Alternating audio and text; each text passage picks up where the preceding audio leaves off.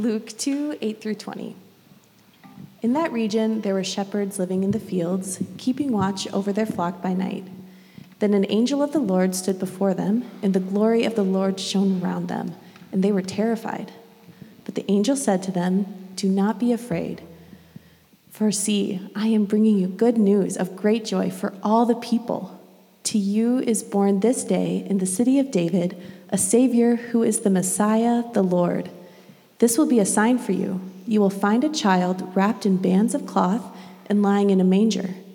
And suddenly there was with the angel a multitude of the heavenly hosts, praising God and saying, "Glory to God in the highest heaven, and on earth peace among those whom he favors." When the angels had left them and gone into heaven, the shepherds said to one another, "Let us go now to Bethlehem and see this thing that has taken place, which the Lord has made known to us." So they went with haste and found Mary and Joseph and the child lying in the manger. And when they saw this, they made known what had been told them about this child. And all who heard it were amazed at what the shepherds told them. But Mary treasured all these words and pondered them in her heart. The shepherds returned, glorifying and praising God for all they had heard and seen, as it had been told to them.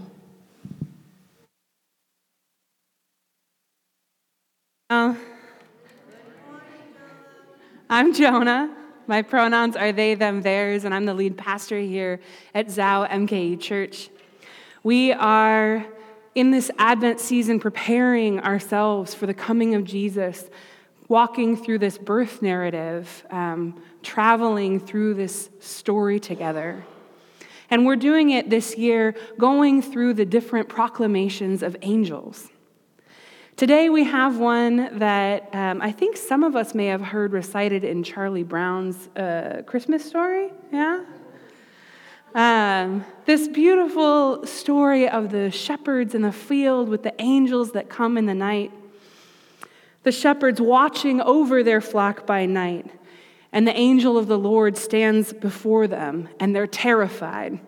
We talked about this a little bit last week, that there might have been some really good reasons why they were terrified. The angels seem to be really scary creatures. But what does the angel say to them first? Don't be afraid. Don't be afraid. I have good news of great joy for all the people. And then the angel goes on, in the city of David, there will be born a Savior who is the Messiah, the Lord. And you'll find this child wrapped in cloth in a manger. And then suddenly there's this multitude, right? The whole sky is filled with angels praising God and saying, "Glory to God in the highest heaven, and on earth, peace." It's so pretty, right? This peaceful moment in the dead of night with beauty and power and music. So what does this peaceful moment, this declaration of peace, mean to us? It means light in the darkness, right? It means warmth and joy. It means something pretty self-contained. Oh, these shepherds, they're these characters that we know from this story, and they head to the manger where all the action is really happening. But a lot of times in our culture, we reduce that story just to this warm feeling of a proclamation on a cold, dark night. When in fact, this story is incredibly dense and rich and wild and has a lot of layers going on that we're going to have to unpack. What does a message of peace mean in this moment? What does peace mean declared in these words at this time to these people? How is that message of peace consistent not with that American white Jesus that we're trying so hard to rid ourselves of, but the brown-skinned Palestinian of Jewish faith who was living under occupation in Rome? What did peace mean at the announcement of his birth to those shepherds on that night? Well, so one of the things that we have to start with is what peace meant in that culture. Has anyone ever heard of the term Pax Romana? A few nods. Pax Romana, or Latin for the Roman peace, was a period in history where there wasn't any war. It was a time of peace. Yes. Who brought us that peace? A guy named Caesar Augustus. He was the adopted son of Julius Caesar. That's why everyone became Caesars. But Caesar Augustus, who was named Augustus because it means the one who is divine in Latin, or he was also called in Greek Sebastos, meaning the one who is worshipped. So the one who is divine and the one who is worshipped was the one who brought about Pax Romana, sometimes called Pax Augusta, because it was so closely associated with him. And in fact, they would celebrate his birthday, Augustus's birthday, saying, "The birthday of the god has marked the beginning of the good news through him for the world." Right? Like weird, huh? I'm going to say that again. The birthday of the god has marked the beginning of the good news through him for the world. Does that sound familiar? It would have sounded very familiar to the people in Jesus' day who had heard this. There are inscriptions, for instance, about Augustus saying, "Sotera tu sempantos kausmo," Augustus, savior of the whole world. Yeah. And there was a sense of reality to that, this sense that the wars had stopped. The Pax Romana is actually a real time in history that we talk about. It was from 27 BCE to 180 CE. No wars. So how did the Romans and how did Augustus accomplish this no war time? I'm seeing a fist of domination coming from one of the back rows. Yes, Rome stopped all wars because Rome conquered everyone. Now, certainly they didn't conquer everyone in the world, but they conquered everyone in the region. And so there weren't any more wars because the wars had ceased, because the wars had all been won by Rome, who came in and dominated. The Pax Romana was not a piece of freedom, it was a piece of submission. The Pax Augustus was a piece of domination. And Augustus had saved the whole world by conquering it. Good news. There were these decrees that would go out. They were called gospels. They said, "Good tidings, the peace has come. Divine providence has brought wars to an end through our Savior, Caesar Augustus." Peace. And it's interesting because we know there were a lot of rebellions during this time. We know that there were many rebellions that had to be quashed with incredible violence, swift violence, public violence. So Pax Romana was not a time free of violence. It was a time free of war. And so it was understood to be a time free of conflict. The peace of Rome is empire, domination, occupation, submission, no conflict, because conflict is quashed, smashed immediately by the powers of empire. So there was a kind of peace. There was no war. But it came at an enormous cost. It was the peace of domination. The Pax Romana was rule over. And that was the world that Jesus was born into. The Jewish people occupied by the Roman government, as everything in the region was, under this false peace, this peace of domination and empire. So, knowing that, this story starts to take on a little bit of a different tone, yeah? So now we have to return to that field, the field of shepherds watching their flock by night. Shepherding was a really lowly occupation in Israel. There was an interesting mythology connected to it. David, who was a super, super important king, arguably the most important king in Israel's history, David had started as a shepherd. But the reason that is important in his story and mythology is because shepherds were so lowly. So he was the shepherd king, which was kind of an oxymoron, a clash of ideas, because shepherds were lowly. They were also young Usually it was grunt work that you would pass off to somebody who didn't have the qualifications or the experience or the cultural weight to get a better job. And it was third shift.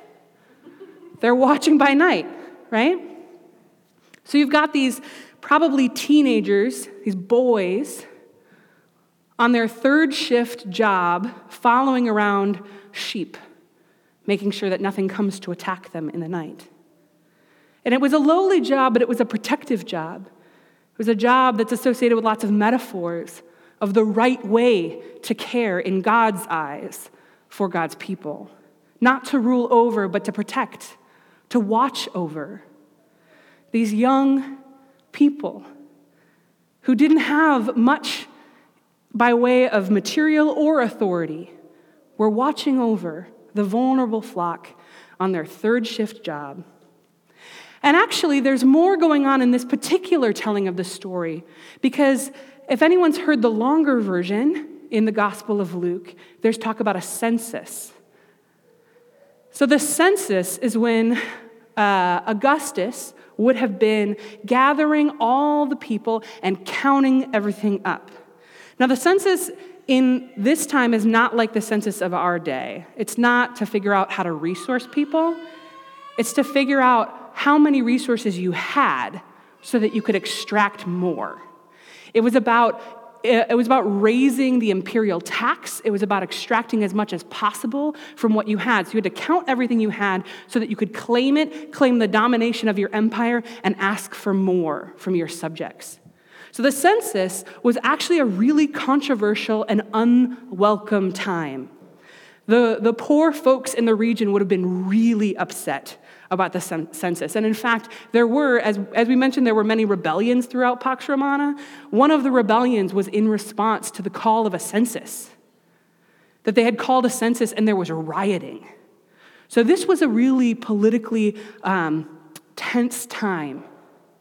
And so while the emperor is just gathering up his belongings and telling them to go to various cities like objects instead of people to be counted among his wealth, these low-level third-shift young workers are in the field. And all of a sudden, there is light. There is light, and there is a terrifying figure. And this terrifying figure starts to speak to them, first saying, "Do not be afraid." This sense that, I have come for you, not to disappear you into the night, not to dominate you, but I've come for you. Do not be afraid. And in fact says, "I have good news of great joy," royal proclamation. This is political. Whatever this angel of God is about to say is going to be in direct opposition to the royal decrees of Caesar. I have good news of great joy. And he goes on, for all the people. Now, for all the people might not sound like much to us. But to the author of Luke, the phrase "the people" doesn't mean the rulers. It means the people. It means the lowly. It means the underclass. It means the peasants. The people are described throughout the Gospel of Luke and the book of Acts, which are written by the same author. The people are described in contrast to the religious authorities and to the rulers of their day. So here comes this imperial decree, but it's a different kind of decree. It's a different kind of political power. This is a different kind of king making a very different kind of announcement for a different audience. Coming to the lowly in their crappy job in the middle of the night, saying, "You are the most important people to hear. I have good news for the people." And good news for the people probably means bad news for the king. So now we've got this good news, this rolling out using all of this imperial language that stands in contrast to the empire that dominates them, that says this is a different kind of empire, a different kind of kingdom. King here means something utterly different. I'll tell you what it means. It means Savior. It means Messiah. And it means Lord. This is the only time we see all three of those terms all together, and they're all deeply and powerfully charged. So Savior is again that call back, that Greek word soter, that was used to describe Augustus and other authorities of the day. Antiochus Soter was a ruler of Syria. Ptolemy Soter, a ruler of Egypt. So these were, again, these highly politicized terms, the Savior of the people. Except that in the language of Jesus and the language of our Gospels, our good news, the good news for the people, salvation means something altogether different. Elsewhere, salvation is used to describe healing. In the book of Acts, one of the apostles heals a person physically and is asked, "How did you do that?" And his answer is that all can find salvation through the name of Jesus Christ. So salvation means healing. It means wholeness. It doesn't mean domination. It doesn't mean an end to war, an end to conflict by way of domination and oppression and the structure of empire. It means healing that begins in our bodies and transforms us and transforms the world around us. Our Savior is a different kind of Savior. But our Savior is coming to challenge the so-called saviors of the world. That reference back to King David in the city of David, that's a reference to the lineage of the kings of Israel.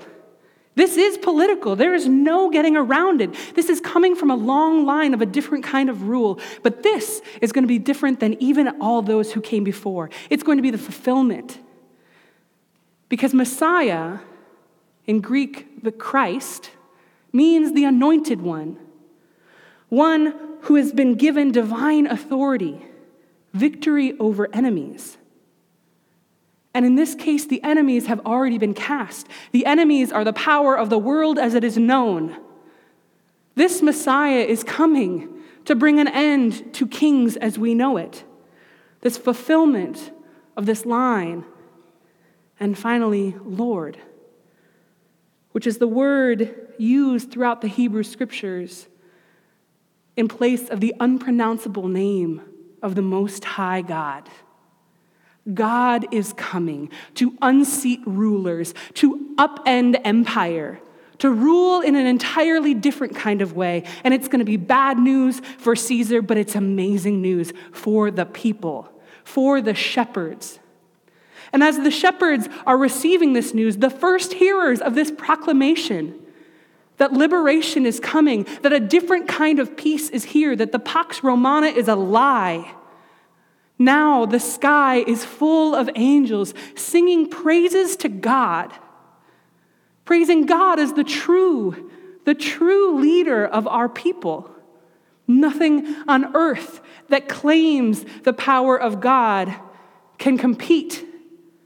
And so the sky is full of these angels, and these angels say not only glory to God, but peace on earth, a different peace. A true peace.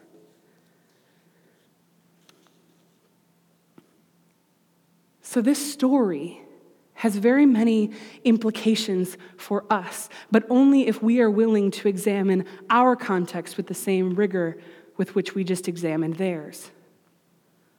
What is the Pax Romana of our day?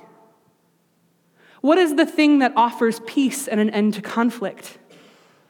What is the power that says everything will be fine if you only let me control and dominate? There are many. There are many threads of false peace in our culture. But one that we are called to confront, and one that I had the honor of confronting with some others on Friday, is capitalism. And the capitalism that dominates and extracts our natural world, pulling it apart piece by piece with not a care that there may be nothing left. In our day, consumption promises peace, power through money and accumulation. the never-ending expansiveness of capital and capitalism, the competition of resources that pits self against self, that acts as though the world is consumable, and that only if we could just consume enough and build enough and hoard enough, we would be safe. We would find peace. This is a kind of Pax Romana. This is a false peace. And it has provided us with resources, technology, advancements. There is a kind of peace. There are still wars. But what happens to rebellions? What happens to those communities who don't participate well in capitalism? And what about, just like the Pax Romana, all of the people who suffer under its so-called peace? Capitalism and consumption and extraction depend on things to extract from. Workers, the poor, the earth. And so all of this wealth that we've accumulated that has promised us peace and prosperity, who has it gone to? Who has peace under Pax Romana? Caesar, the one who dominates. And who pays for that peace with their lives and their bodies? The people. So where is the good news for the people? What does peace look like under Pax Capitalism? What kind of peace would the angels declare to us at our third shift jobs in the middle of the night? On Friday, I had the honor of being in the streets with folks who were speaking a different kind of peace, making a different kind of declaration, shouting a different gospel. I believe the gospel of the Lord, the Messiah who brings healing, our Savior. There was a global climate strike on Friday where people around the world walked off of their jobs and out of schools and into the streets to proclaim a different good news, to bring good tidings to the people and to the earth, which was really bad news for the rulers and the banks. There were many actions happening on Friday. One of the walkouts happened at 10:30 in the morning, and I know some of our folks were there. And so in the streets of Milwaukee, people walked out of their routines and into the streets to proclaim good news to the people and the earth, a disruption to the Pax Capitalisma. And so I had the honor, I was asked to be with another action. A dozen people going inside the Wells Fargo Bank to sit in and risk arrest, demanding a freezing of loans associated with fossil fuel extraction and profiting off of the extraction of the earth. I'll show you some pictures. So here we have some of the protesters. There's about a little fewer than half of them. And they're sitting in and they're chanting. They're chanting and they're singing. They're humming and they're praying. They're declaring peace. They're crying out for it. One of the protesters routinely switched between various signals and symbols of peace in her hand gestures. And all of them were in this prayerful stance. They were declaring peace. But the peace of the people and the good news for the people is bad news for the empire. And so the empire has to come down hard on it and say, we don't have time for this. This is not okay. This is disruptive. And in fact, they say, you're causing a conflict. You're causing problems. When in fact, the arrestees are exposing problems. They are exposing the lack of peace. But what we hear from those in power and those sent by those in power, MPD, is you're disrupting the peace of this place. We have a peace already. It's the peace of capitalism. This bank is very peaceful. But the bank And the banquet, it's quiet, it's calm, there's music in the background, it's got beautiful vaulted ceilings. It was covered in Christmas trees, beautiful twinkling lights. Because they really want that first interpretation of the shepherds at night. Oh, peace on earth. But that peace is a false peace. And when it is confronted with the truth of its violence, it responds with violence and control and domination. And that's why we were not there very long before the police came. And as we were there praying and chanting and shouting and speaking truth and telling the stories of the violence of this false peace, we heard some noises around us. And I went to the windows to investigate. And I saw beyond these Christmas trees and all of these trappings of American Christianity, I saw the people of God swelling outside. Do you see them?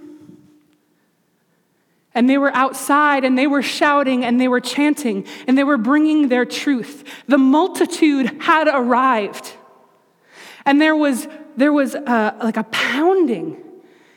And someone near me said, are they pounding on the windows? What is happening? There was this beat that was building. And we looked, and there was a drum line. Because in Milwaukee, we may not do the horns of the angels, but we can do a drum line. And so the drum line is beating, and the people are shouting, and the multitude is there. The multitude proclaiming a new kind of peace, a different kind of peace, a powerful peace that upends systems and banks and false promises of the peace of this empire. This was the angelic host in that moment. Many of them students who had walked out of Milwaukee Public Schools, who were there to speak the true peace of God, to proclaim the good news in the face of the lies that they had been told. A different kind of peace. And I'd like you to listen to what that peace sounded like on Friday.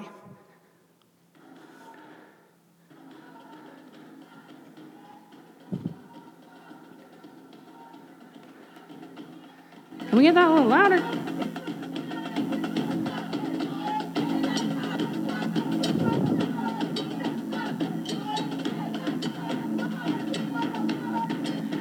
These are the trumpets of our holy declaration.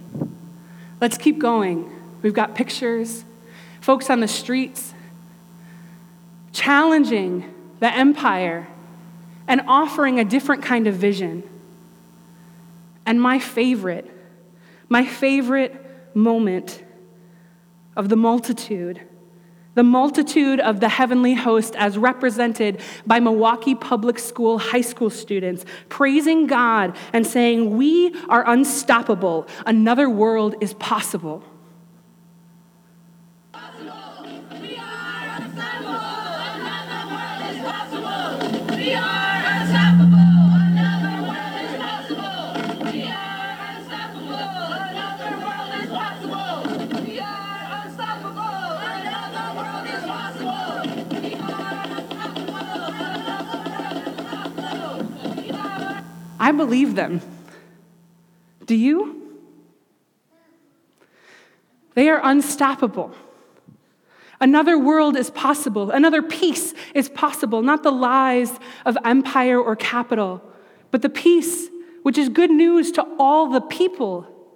The peace of God which comes to us from the earth and from the ground and from the sidelines. The peace of God that those high schoolers have that no one in Wells Fargo can imagine. The true peace. Those arrestees in there, they sat for hours being threatened. Then they were zip-tied and hauled off in vans. Then they were jailed. Many of them got home well after midnight with sores on their wrists and their bodies aching from being constrained. Can you imagine the peace that it takes to to be present to the world in that way. Those protesters were embodying a peace, a different kind of peace. In the face of the anxiety of empire, which is so easily threatened, so quick to quash, so quick to violence and suppression. But the peace that allows those protesters to be arrested calmly and deliberately is the same peace that pours out of the mouths and hands of those students singing and chanting and drumming. It is the peace of God that surpasses all understanding. It is the peace of God that knows what's up. It is the peace of God that comes when called.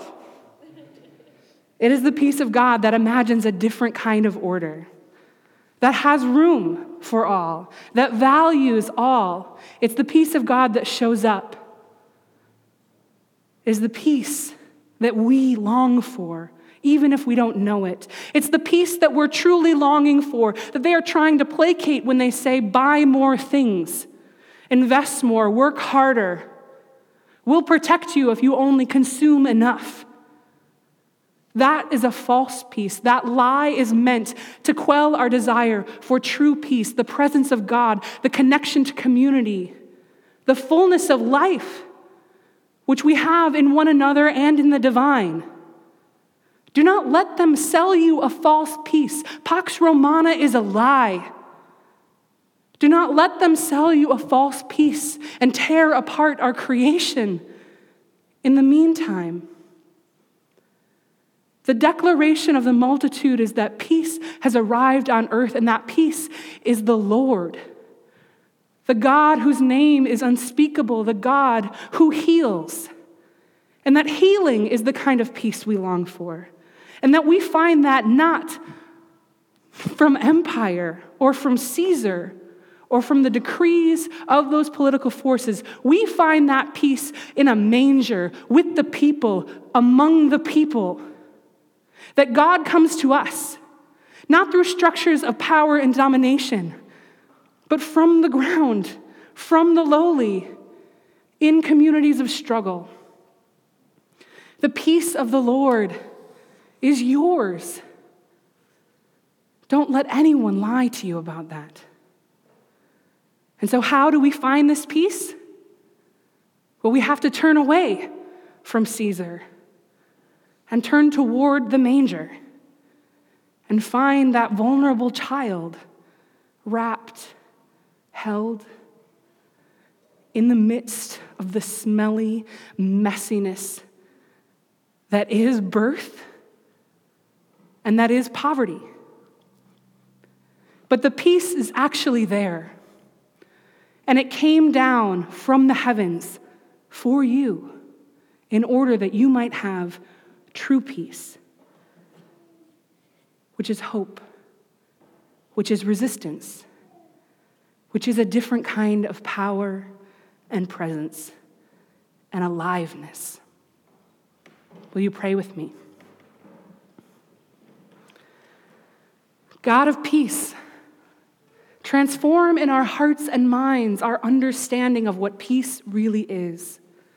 Awaken us to your peace, the peace of connection, of love, of resistance.